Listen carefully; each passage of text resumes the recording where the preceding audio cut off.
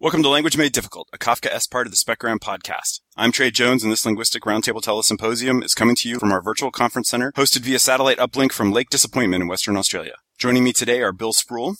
Hey. And Keith Slater. Great to be with you guys. Today on the program, again, we have two guests. Joining us yet again for more linguistic frivolity is Gabe Olson. Welcome back, Gabe. Hello again. Thank you. Hi, Gabe. Still not scared away, huh? All right. Also joining us again is Jonathan Downey. Welcome, Jonathan, and thanks for visiting us again. Utsman. Hello. I guess you didn't get enough abuse last time, huh? All right. Let's start off again with some lies, damn lies, and linguistics. Here we go. I've got 3 language-related items, and 2 of them are true, and 1 is false. You guys have to figure out which is which, and after you make your overly educated guesses, we will discuss. Today's topic is, who has how many of what? Part 2. So some of you will remember we've done who has how many of what before, and it was horrible. So embrace the pain. Here we go. Item number 1. The Australian language Jingili has only 3 basic verbs, come, go, and do. Item number 2. The Nigerian language Igbo has only 8 adjectives in 4 contrasting pairs, large and small, dark and light, new and old, and good and bad. And item number 3. The Congolese language Nyanga has only 2 interrogatives, why, and another one for who, what, when, and where. All right, who wants to go first? Bill? Oh, I'm having trouble. They all sound plausible. The Australian language Jingili having only 3 basic verbs, that I could see in a number of languages, because you get these things where the only really basic verb is kind of an auxiliary, and everything else has been nouned or participled or something like that. The Nigerian language Igbo having only 8 adjectives, yeah, that's doable too, because it could be one of these languages that does everything with like relative clause-y things and only uses the adjectives occasionally. Congolese language having only 2 interrogatives, that makes sense too. So it's kind of a wash. I am going to go ahead and just guess that number 1 is false, on the logic that if any language is only going to have 3 of something, it's not going to be an Australian one. That's brilliant. Because they're always the one that have like the 27 verb tenses or the 460 basic directional terms. But only one word for snow. All right, who wants to go next? I'll take a shot at this. I listened to Bill's logic and it sounded very much like field linguist logic trying to explain the fact that they actually got lost and don't know how they got lost. It actually sounded like a generativist trying to hitchhike. But the last one, Nyanga having 2 interrogatives, that kind of makes sense because, you know, in French you can muck around with stuff to make it mean what you want it to mean with some words. Nigerian language, I think I actually know an Igbo speaker, so if I'd seen this long enough in advance, I could have asked him. But well, that's why you don't. That would be cheating. Yeah. Large, small, dark, light, new, old, good, bad. I would also add that there should be a 5th one, which is going to kill me versus not going to kill me. I think that's kind of important in most languages. Although I suppose large, dark, bad could kind of mean something scary or a salesman. The Australian language only having 3 basic verbs. Now see, this strikes me as a Treyism because they find the word basic. It could be that they have 3 basic verbs, but actually they have 150 verbs that are made up of the basic verb plus a prefix, a suffix, or a word that Trey didn't want to class as a verb to try and knock us out. Mm-hmm. So I'm going to think that Jingili one is probably wrong. Hold on, there are 2 wrong and 1 right, isn't it? Yes, 2 wrong and 1 right. No. 2 right and 1 wrong. 2 right and 1 wrong. I think I'm the first person to ever ask that. Today. I'm going to say that 2 is wrong because they need the going to kill me, not going to kill me. 1 is right because some grammarian has mucked around with it to make it do that. And the 3rd one is right because that makes sense. And so my educated guess is going to be that 2 is wrong. And there we go. Okay. Who wants to go next? Yeah, I agree with Bill. This one, they're all possibilities. I think the first and the second one are similar ideas, and I think they're probably both true because I think that a lot of the things we say in languages are highly unnecessary, and we probably don't need much more than come, go, and do in our everyday life. And I think we'd all be much happier if we only had this many verbs in our language. And the same with the second one. I think we could make do with half of these adjectives. So I'm going to go ahead and say, just because, once again, they feel right, and I think the first two are true. But the third one I have a real problem with, because I imagine the first time someone tried to ask, where is the bathroom? And someone asked, it's a place where there are stalls and people urinate. No. And he tried to distinguish between, and I think that right then and there, they would have made a split at least between where and what. So right there, I think the third one is false. Okay. Keith? Well, that leaves me. Well, Oh, you're in a tough spot. You have to agree with somebody. I have to agree with somebody, and they all sound like complete ignoramuses. So what can I do? Join us. I'll agree with someone for a different reason. I think the three basic verbs, come, go, and do, that's true. They certainly also have some non-basic verbs, but I'll take that as a true claim. Seems reasonable that you'd have three that are different from all the other ones. And the third one only has two interrogatives, why, and something that means all the other things. Why not? True. And the second one, I think that this is probably false, but not for the reason that Jonathan gave. The reason it's false is that there are no languages that have an even number of adjectives. That's too balanced. So balanced systems have attributive verbs and don't have a separate class of adjectives. But if you've got a system of adjectives, then you're going to have an uneven number of them because you don't want only antonym pairs in your adjectives. So I'm going to say the second one is false. Okay. Are you sure you're not a corpus linguist? Because that sounded very much like corpus linguistics to me. I resent that accusation. All right, let's take these in order since at least one person picked each of them. The Australian language with only three basic verbs, come, go, and do. That one is in fact true. Oh. So there's Bill all by himself, and he actually got it wrong. One. Wow. Yeah. Is that the first time he's missed? No. I resent the remark calling them basic verbs. Sounds like something Trey would do. You know, I'm not that tricky. You guys are just sore losers. Jonathan also said it was a treeism. And Something a tree yeah, would do. and I don't see anything dendromorphic about it. Tray is imagine something you would say when you're bringing people lots of hot drinks. Your version was funnier. All right, so the second item there with Igbo only having 8 adjectives. This is apparently true. No, Yes. it's not. Yes. Oh, Yep. no. And Jonathan, by the way, kill and not kill, I think that would probably be an aspect marker, not an adjective. What are you thinking? And finally, the last one, the Congolese language with only 2 interrogatives. That's one I made up.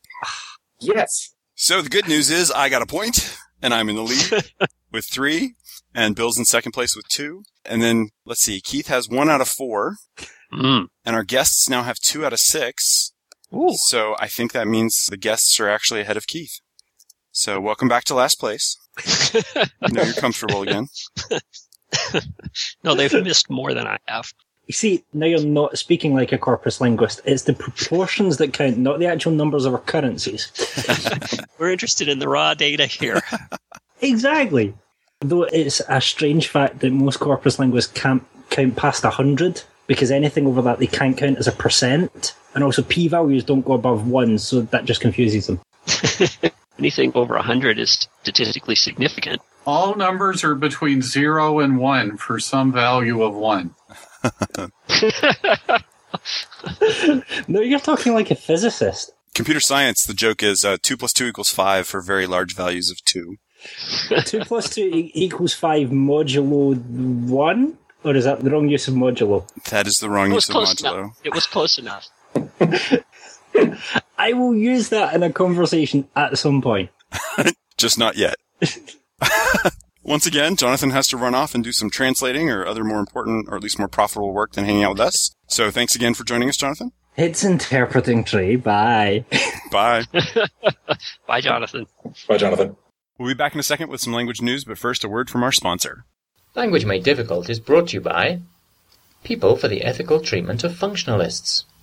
Functionalists, they're people too.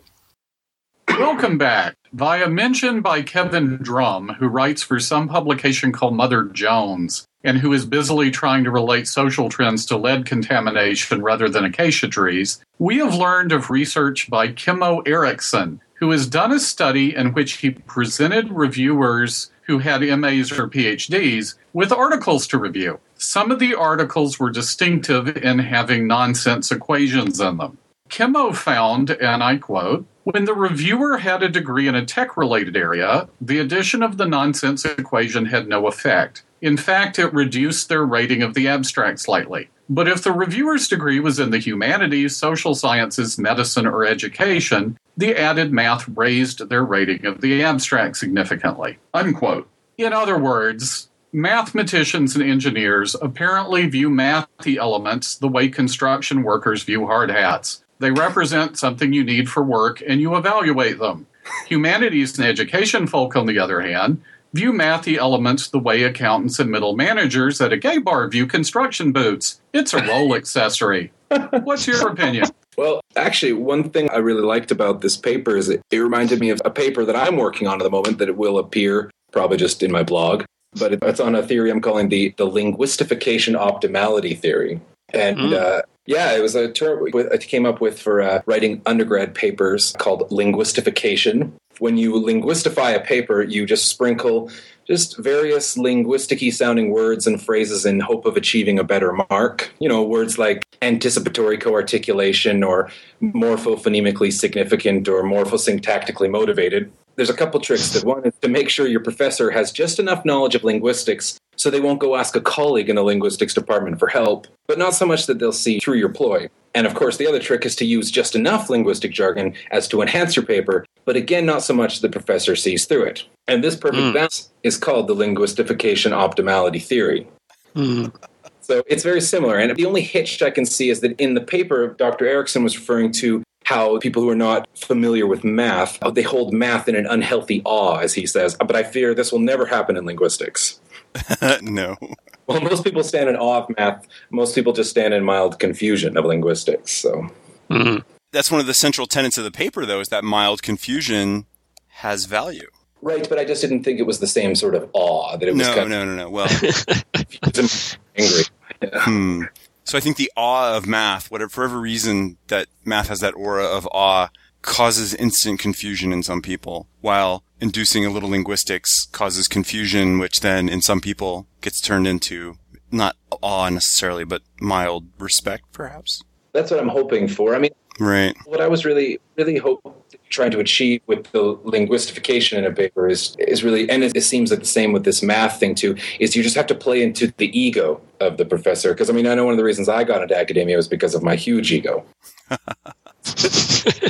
Because it would work great if a student did this to me. If they just used just the right amount of pseudo-math, I would never take the trouble of seeking out a person in the math department because I would figure, I don't need help. I can figure this out myself. I would have to admit that I didn't know something, and that's not going to happen. So, I think one of the big problems with this paper, in addition to the Jones article, I actually looked up the original paper, and there weren't any equations in it, so I don't think it's really science.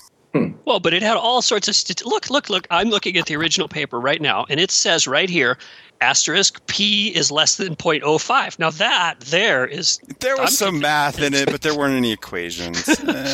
It's statistics. Seriously, I'm surprised the author's still alive and hasn't been hacked to pieces by the math ninjas. Because, I mean, this is a big secret that he's letting out. I guess now that the cat's out of the bag, we can talk about it. But it's clear that some linguists have known about this for a long time. One of my all-time pet peeves is Goldsmith's, in his famous PhD dissertation, he had a section called Excursus on Formalism. And it was pages of mathy gobbledygook. And in grad school, I was the only one who actually bothered to understand it. It brings in algebra and set theory and all this other stuff. And it comes down to don't cross lines when you're drawing diagrams for syllable structure. It doesn't use it for anything, but just like formalizes don't cross lines and no cheating drawing around the top. I mean, that's really what it is. So, wait, I want to know, in what way was the mathematics supposed to be helpful in formalizing this? I mean, why didn't he just say don't cross lines? And don't cheat. Yeah, I mean, you have to throw in the don't cheat because there's always that smart ass in your freshman linguistics class who goes, well, what if I draw across the top? It's not really crossing. That's just it. It doesn't really come up again. It was just like, here's some math, be afraid. But I think mathematicians have known this for a very, very, very long time, and that's why a 100-page math book costs 4 times as much as a 300-page linguistics textbook. Look at it this way, too. When you go to college, and you probably noticed this when you were a freshman, you have some classmates who are writing things that are pretty straightforward and obvious, and they react by printing it on a really good paper and buying a fancy report cover when they hand it in. And then by the time you're a junior, you've noticed that not only are they doing that, some of the professors are giving it a higher grade, frequently the professors who go into administration.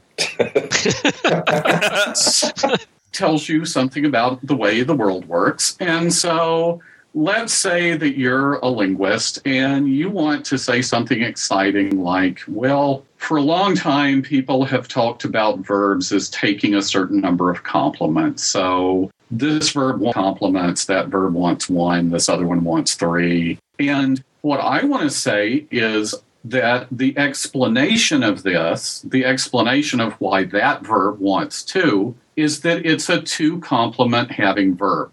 And so if you use fewer complements, there's a problem. And if you use more, there's a problem because it's a 2 complement having verb. Now, that's not very convincing, anyone. Bill. That does not excite anyone. But if you start adding the Greek letter theta, now you're getting somewhere. And you use italics, it starts becoming much more interesting, right? In parentheses. You got to do this thing with angle brackets because then they're different from parentheses. Okay. But as a linguist, you can understand that at a meta level. There's semantic bleaching. Italics is no longer good enough. Regular parentheses aren't enough. You have to use the angle brackets and small caps. Go on. Right. Exactly. So it is amazing what kind of unexciting statements, when placed into a hard-to-read format, will pick up connotations of value simply by the amount of effort it took you to read that.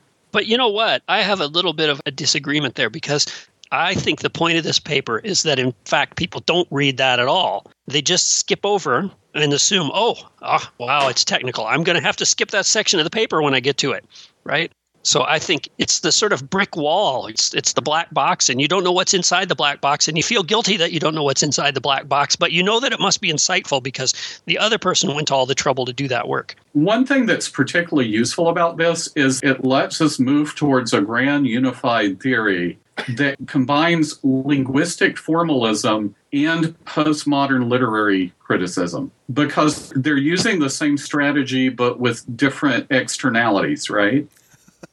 Under some definition of externality that's different from economics, and so I'll need a Greek letter eta for it.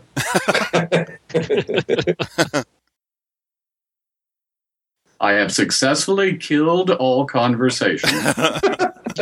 We're amazed because you referred to, what was it, postmodern literary criticism, something. Once again, our brains shut off. Yep.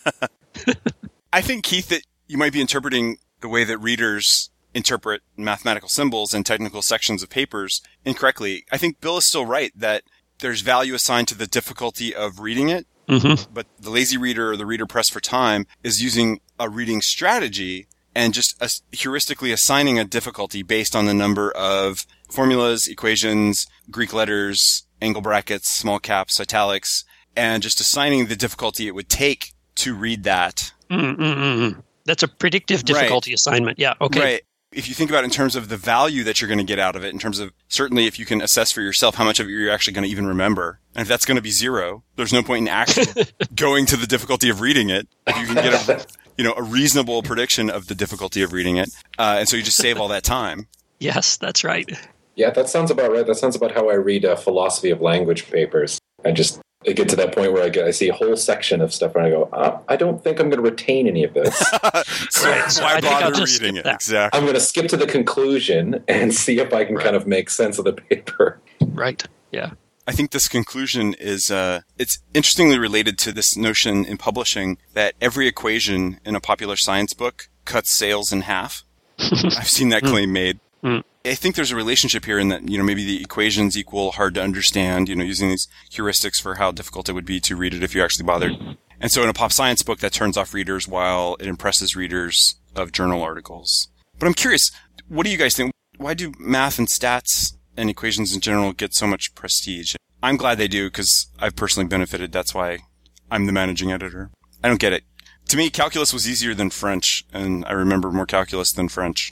I think part of it is just the reputation that it gets. It's just for so long, people have decided that math is hard and calculus is hard. And so the people that we see, oh my goodness, the people that took the time to learn it, they must know it. So I guess I just better trust them. So if I see it in a paper, obviously I think Keith was saying before, look, see, we see someone has taken the time to do the math. I just am going to accept it at face value, I suppose. So I don't know if that's helpful or not. Also, I think it's because we typically associate math with fields where you can make predictions before something happens, and then the results validate your predictions or not, as opposed to humanities, where you look at stuff that's already happened and make them fit your theory. So do you mean, Bill, like when you're talking about in like astrophysics, where they've made predictions about how these things should move or what sort of planets should be here, that kind of stuff, and it turns out there, right? So, okay. Right, as opposed to, for example, since I have decided that Freudian analysis explains things in this text, I will now interpret the cigar as a phallic symbol. So you're talking about, real predictive power versus pseudo predictive power. Yeah. Right, exactly. Versus ex post facto prediction. We already had an example, though, of a humanities-based prediction that is verifiable, which is, I'm going to read this and I'm not going to retain any of it.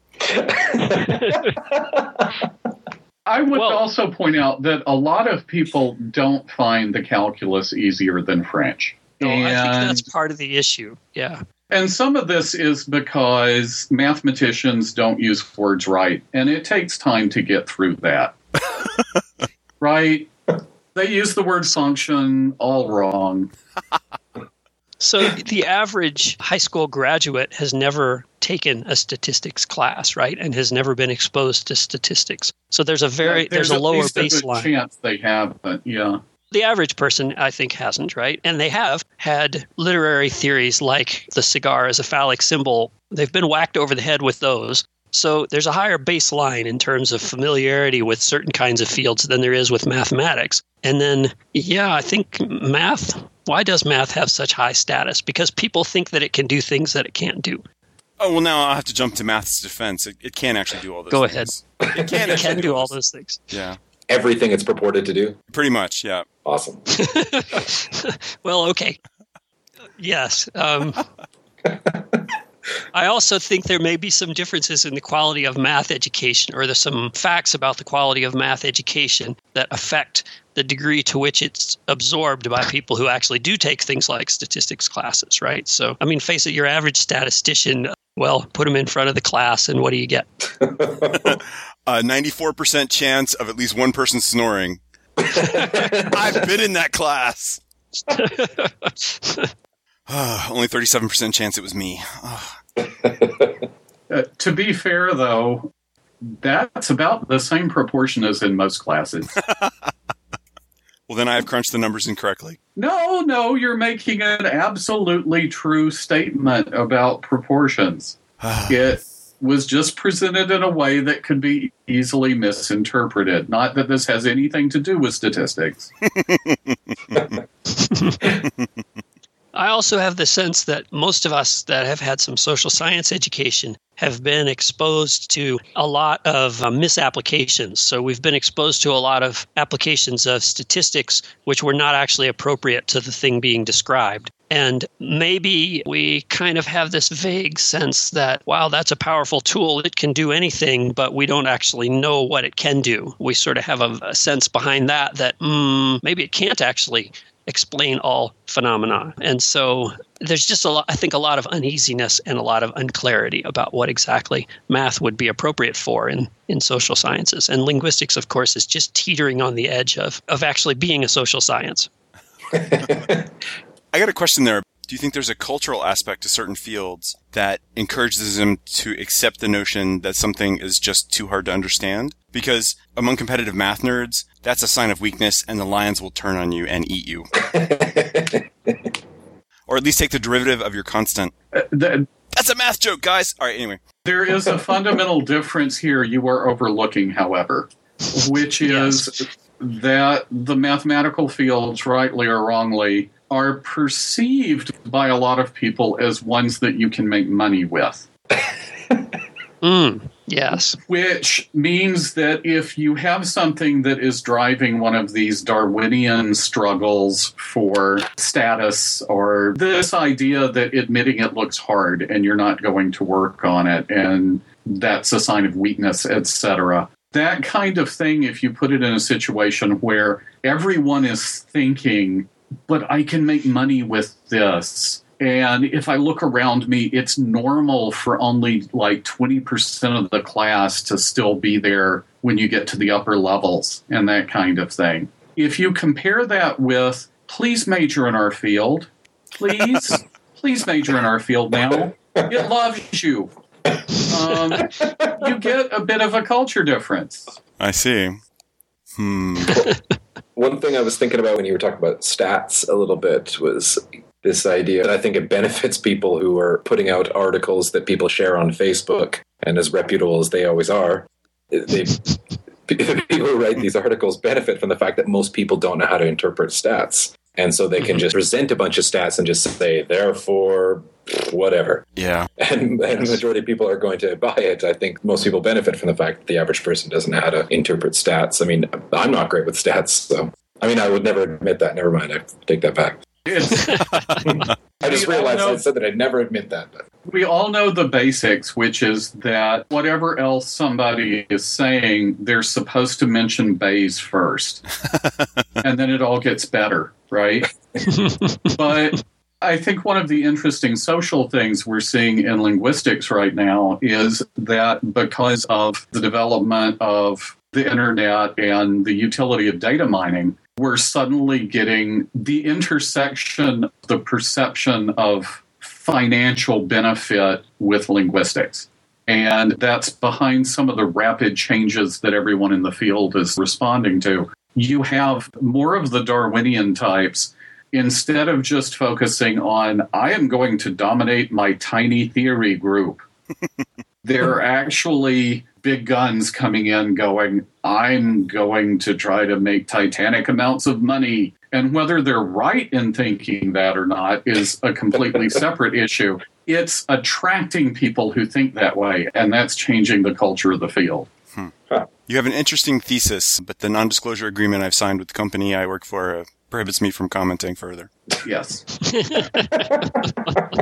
And it doesn't really matter. Whatever you said, I would find some way to interpret as supporting my position anyway. Because I learned something from the humanities. And now a word from our sponsor.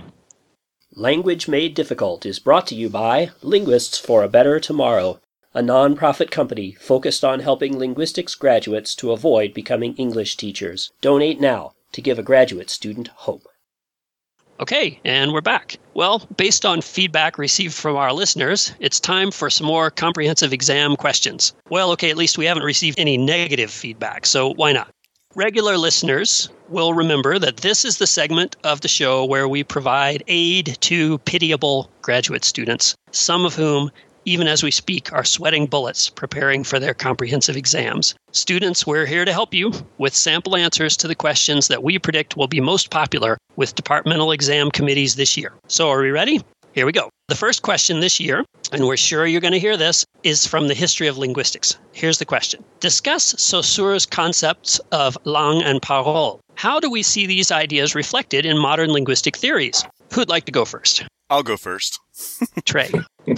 Instead of realizing that philosophizing language into some platonic abstraction that exists entirely outside of speakers, or almost as bad as a linguistic average across a community of speakers, leads to a simplified view of big L language and a misunderstanding of language as an embodied phenomena of the human mind. And Chomsky calqued the long parole distinction into a competence performance distinction that allowed him and his followers to discount huge swaths of theoretical and practical linguistics without a second thought, while holding the distinction like a loaded gun aimed at the heads of field linguists, empiricists, and other potential critics, ready to blast them into irrelevancy with a single pronouncement. Now, that's a reasonably good answer if you're at a non-generativist school. Yeah, you better be a little careful where you use that answer. Yeah. In a generative environment, you should just point out how long and parole prefigures competence performance and how they're the greatest thing since sliced bread when it comes to hacking away at uninteresting phenomena to get at the real theoretical meat of language. Trey, I thought up an answer to this too, and it's also for those that are at non-generativist schools. And the answer that I thought you might say is something like, well, actually, these concepts are only represented in pre-modern theories, not modern ones. There hasn't been a new theory created that utilized this long parole distinction since 1957. And that was before the invention of the desktop computer. I mean, come on, let's give Freddie his place in history and move on, okay? Sounds good to me. Gabe, did you have any sample answer for our pitiable grad student listeners?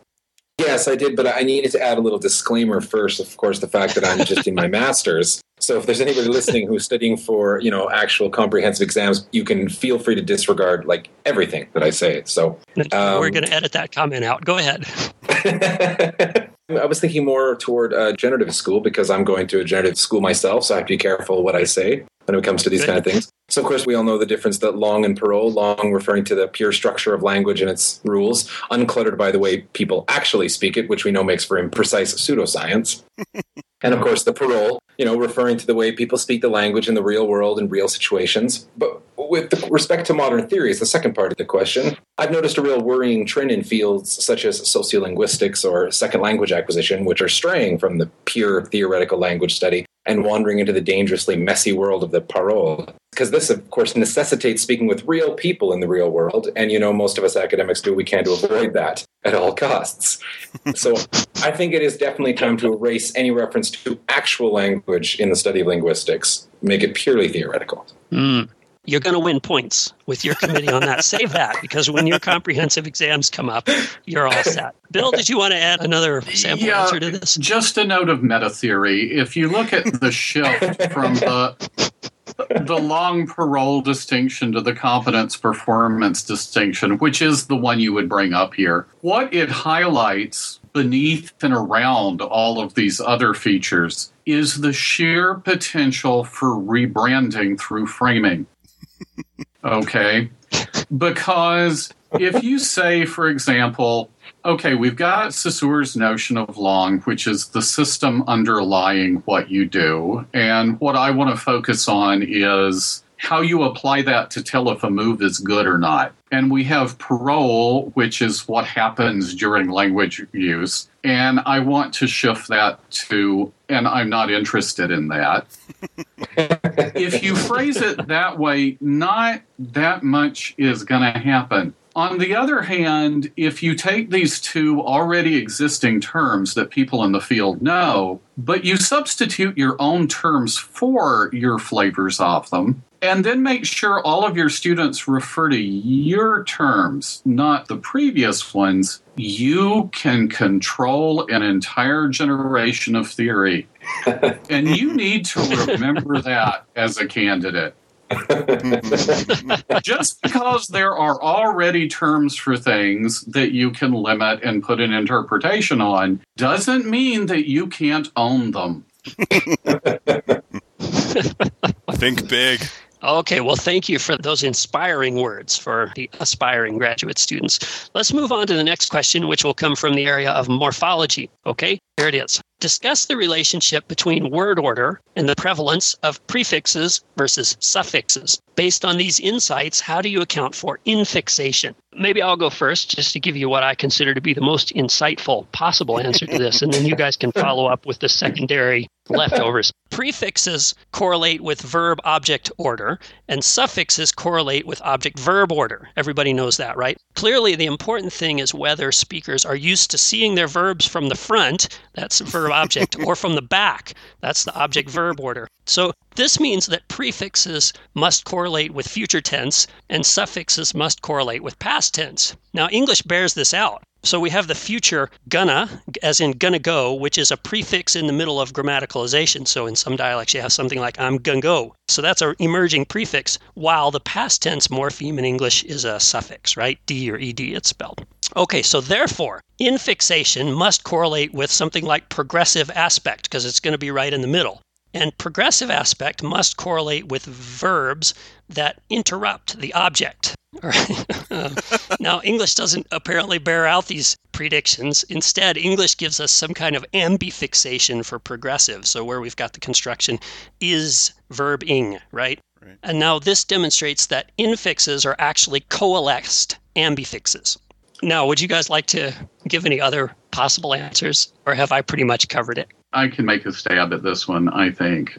The important point here lies in your distinction between the morphology of the word and word order. The only really important thing here is the interface between the morphology and the syntax. And at the point of the interface, nothing is underlyingly infixed.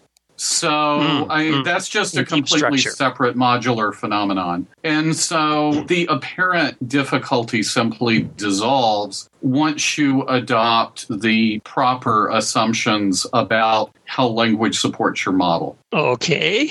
So what I take from this is that I should dissolve apparent difficulties. I should have modular systems. And if I'm desperate, I could try and appeal to humor, in which case I would say that I have abso-friggin-lutely no idea how to account for infixation.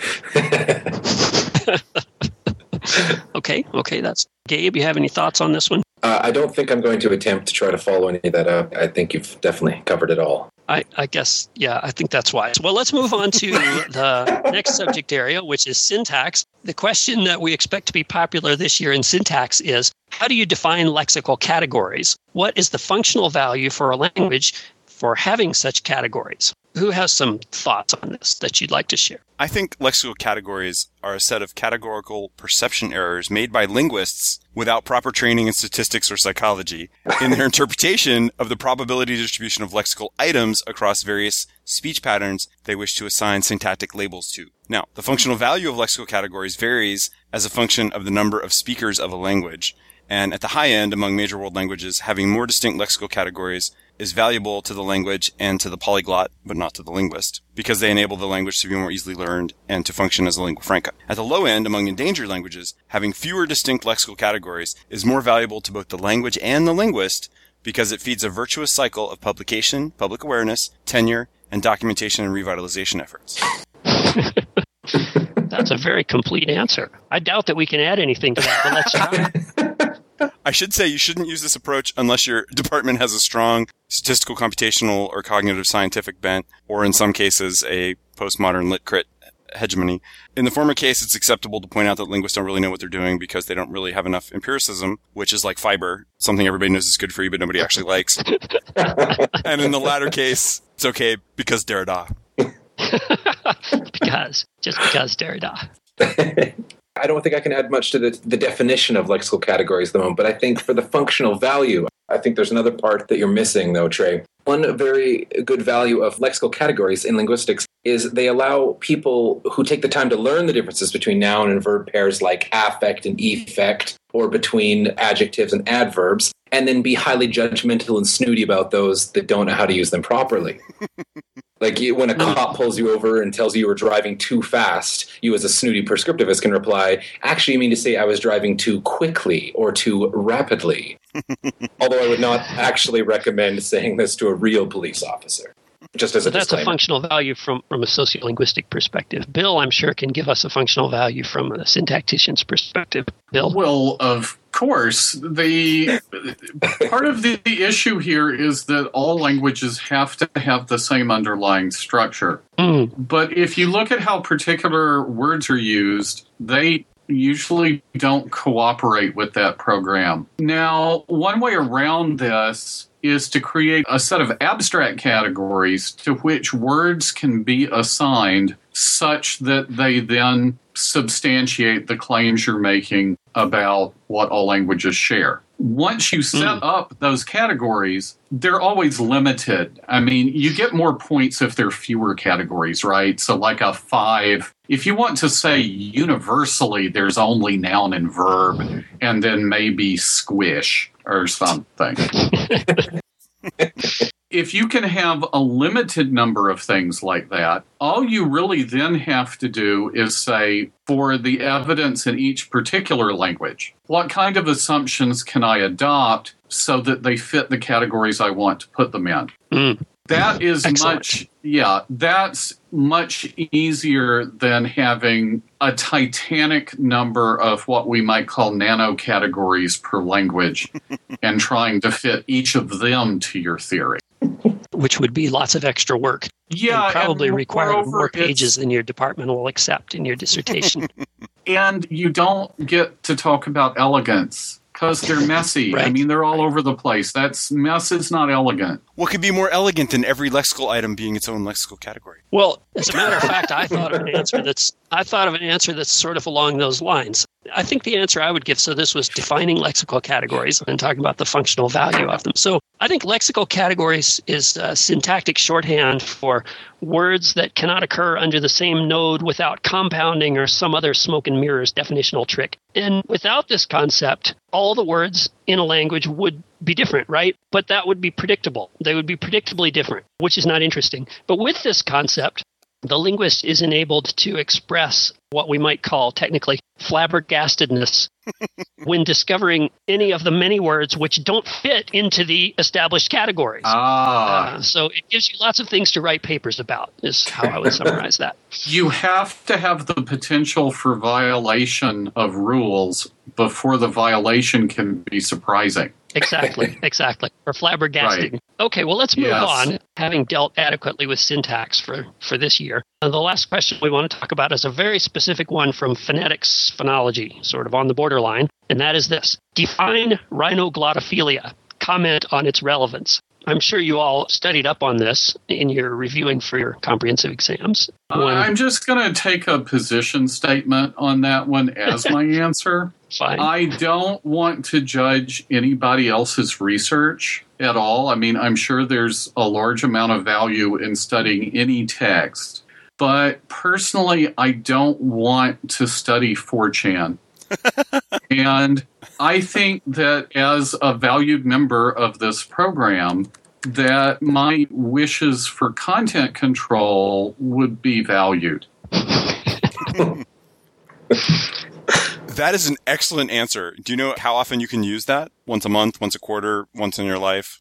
Because I can see that applying to lots of different subjects. You might even use it twice during the same comprehensive exam if you notice that the committee members are drifting off and you think they've forgotten. Well, an additional value to that particular one is that it doesn't matter what your religion is, or even if you're atheist, that site will probably offend it. And is therefore against your principles. My only comment was that it's important not to get rhinoglotophilia confused with rhinoblotophilia, which is a penchant among certain members of the biological family Rhinoceratidae to enjoy getting blackout drunk, and is in no way relevant to linguistics. So, yeah, well, we don't want to get those mixed up. I hope this is not connected with one of the worst words of 2012. My sample answer for this is rhinoglotophilia is the tendency of nasal and glottal features to occur together in speech sounds such as Jim Matisoff discovered this tendency while observing the snoring of somnambulating Lahu villagers in Thailand back around 1970. The significance of the term is that it's the funniest term ever created by a linguist, with the possible exception of grammaticalization. Gabe, did you have anything to add on this one? Well, a little bit. I just wanted to, first of all, put out a little bit of warning if you're studying this sort of thing. Careful Googling words like this, because there's some people with some wacky fetishes out there. I mean, I'm not judging, teach their own. I was just thinking of the word itself, rhinoglotophilia. If you break it down, rhinos meaning nose or nasal, and glotto meaning the glottis, and then philia meaning an attraction. That's what I thought, where you get words like button, the way that certain people pronounce button. It's the nasal sound attracting a glottal stop into the word. And so I think it's probably a trend that's going to start happening across more words that have nasals in them. That's about all I have. Undoubtedly, it will be on the rise, especially in the most popular words of 2013. Let's move on to a bonus tip. So one of the things you need to be on the lookout for in your comprehensive exams is when Professor X brings up her favorite pet subject. Be watching out. This is going to happen. Some professor is going to do this. It'll come from at least one of your examiners, maybe two. Normally, this will come in the form of something like, could you please comment on why, where why is the favorite hobby horse of the professor who asks the question. And we wanted to give you some tips on how to handle this because this is a very delicate situation that you're going to find yourself in. I'll go first. So this question has to be answered with extreme tact. Acceptable answers will express admiration for some aspect of the theory or the issue that the professor is interested in without, and this is the key, without endorsing it in its entirety, because you can be certain that some other member of the committee thinks it's a silly theory and will fail you if you take sides with Professor X. So we recommend expressing your endorsement something like this. Y enables us to handle certain apparent contradictions with admirable facility while avoiding the problems that were inherent in theories such as LFG or GPSG. I believe we have a lot to learn from Y and certainly look forward to learning more about it in the course of my further studies. I actually think that there are a number of well-established social schemata for this interaction, and that your specific answer was an instantiation of one of the middle-of-the-road ones, which is fairly safe. I'm aiming for safe here. We've all seen the crash and burn of the worst of them, which is failing to recognize that you're discussing Professor X's pet theory and either expressing ignorance of it or worse, saying how little you really think of it, right? That's the terrible way to go. Yes, that would not be good. Perhaps a little bit less safe version than Keith's is the obvious fawning and mentioning the obvious importance of the topic and the obvious contributions made by Professor X and any well-known intellectual predecessors of Professor X. And that won't win you any friends. And like Keith said, it could actually get you some enemies, but at least Professor X won't be your enemy. I think that there's actually one of the best outcomes is that if there aren't any enemies of Professor X that you have to contend with, is a sort of false bait and switch approach. And you describe the topic in minimal detail, point out a significant flaw in a simplified version of the idea, and then rescue the theory with a clever reformulation or extension, preferably one based on Professor X's own pet theories, and use phrases like deeper understanding and quantum and revelation and neoteric, and mention Prof. X by name 2 or 3 times, but not more than that. And then the increase in adrenaline that Professor X experiences from the criticism will enhance their feelings of well-being and gratitude and affection during the rescue phase. Oh, that's an excellent approach. Now, it gets a little dangerous here, but in the case where Professor X does in fact have an arch nemesis who's also present during the discussion, you may find what we will call Professor Anti-X. You may find that Professor Anti-X may corner you later and upbraid you for your unfortunate public display of support for Professor X's crackpot theories. Now, intermediate practitioners of conversation foo should come clean and admit they were just trying to curry some favor while avoiding, a fruitless debate with Professor X. Advanced students of the art can go meta-meta and try to convince Professor Anti-X that they were in fact shining on Professor X and that they expected Professor Anti-X to realize this and appreciate the additional level of social and intellectual complexity of the discussion. Now, again, this is only for advanced practitioners for use on an arch nemesis. Don't go with a merely aggressive colleague of Professor X. That's not a suitable target, right? This is serious conversational judo here, but I think it's worth knowing about. You have to be careful not to come across as criticizing the arch nemesis in the process, though. So, yeah, it's very, very delicate. But it's just like we were talking about earlier with the nonsense math, right? As you say, well, I assumed you were smart enough to realize, not quite in such blatant terms. Obviously, you would realize that I was playing a trick on Professor X. And just shining him on, as they say. Anyway, that will work if the confrontation comes after the exam. But if it comes during the exam, then you've got other problems. Yes. There is a modification of that approach that is, you're basically trying to apply Renaissance British foreign policy to your comprehensives. That's what I did. You basically start by saying it's crucial to pin down definitions for a couple of these terms. Almost everyone will agree with that because it pretty much always is.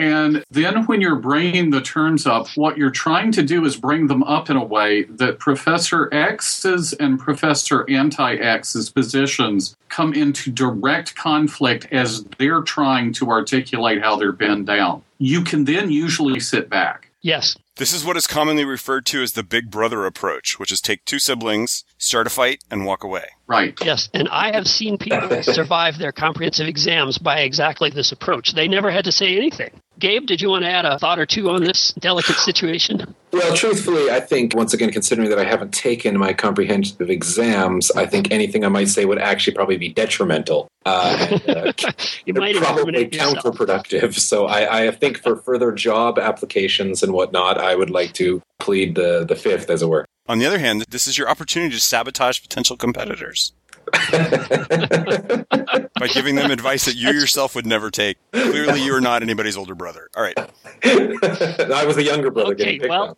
So. All right, I think that's all the advice for the students we can handle today, so let's stop there. There you go, students. You're all set. And if these particular questions don't happen to come up on your exam, don't sweat. We've prepared you well. Just use these answers anyway. If they're good enough for us Ling nerds, they're good enough for your committee members, too. All right, that's all the time we have for Language Made Difficult. Thanks again to our guest, Gabe Olson, for hanging out with us this time. And join us next time when we interview a syntactician and a semantician who are married, and we discuss whether mixed marriages can work. Hosted via satellite uplink from Lake Disappointment. All right, who's smashing things? So, that's my bad, sorry. It's okay. The Australian language It's okay to rehash things every once in a while. I think it is. In fact, I do it on purpose sometimes. It's good. It makes people feel like there's some continuity, overall. So Yeah, that's right. I thought it was just because it was like real linguistics. Remember, 2 wrongs don't make a right, but 3 lefts do. So, Bill, try not to mention, by name, okay? The person you always had to watch for at the comprehensives was... That's who I would think, yeah. If you're at a non-generative school. If you're at a non-generativist school. Generative school. The way accountants and middle managers at a gay bar view construction boots. It's a role accessory. What's your opinion? Just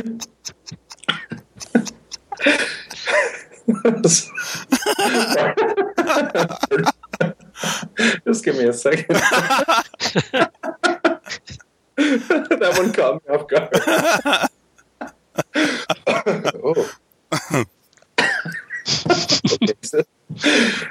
All right. Such as... I can't do it, sorry. Such as... It's hopeless. I'll try that later. Maybe somebody else can do it. Was that too cynical? No. It's fine. Nobody listens twice anyway. It's okay to rehash things every once in a while. I think it is. In fact, I do it on purpose sometimes.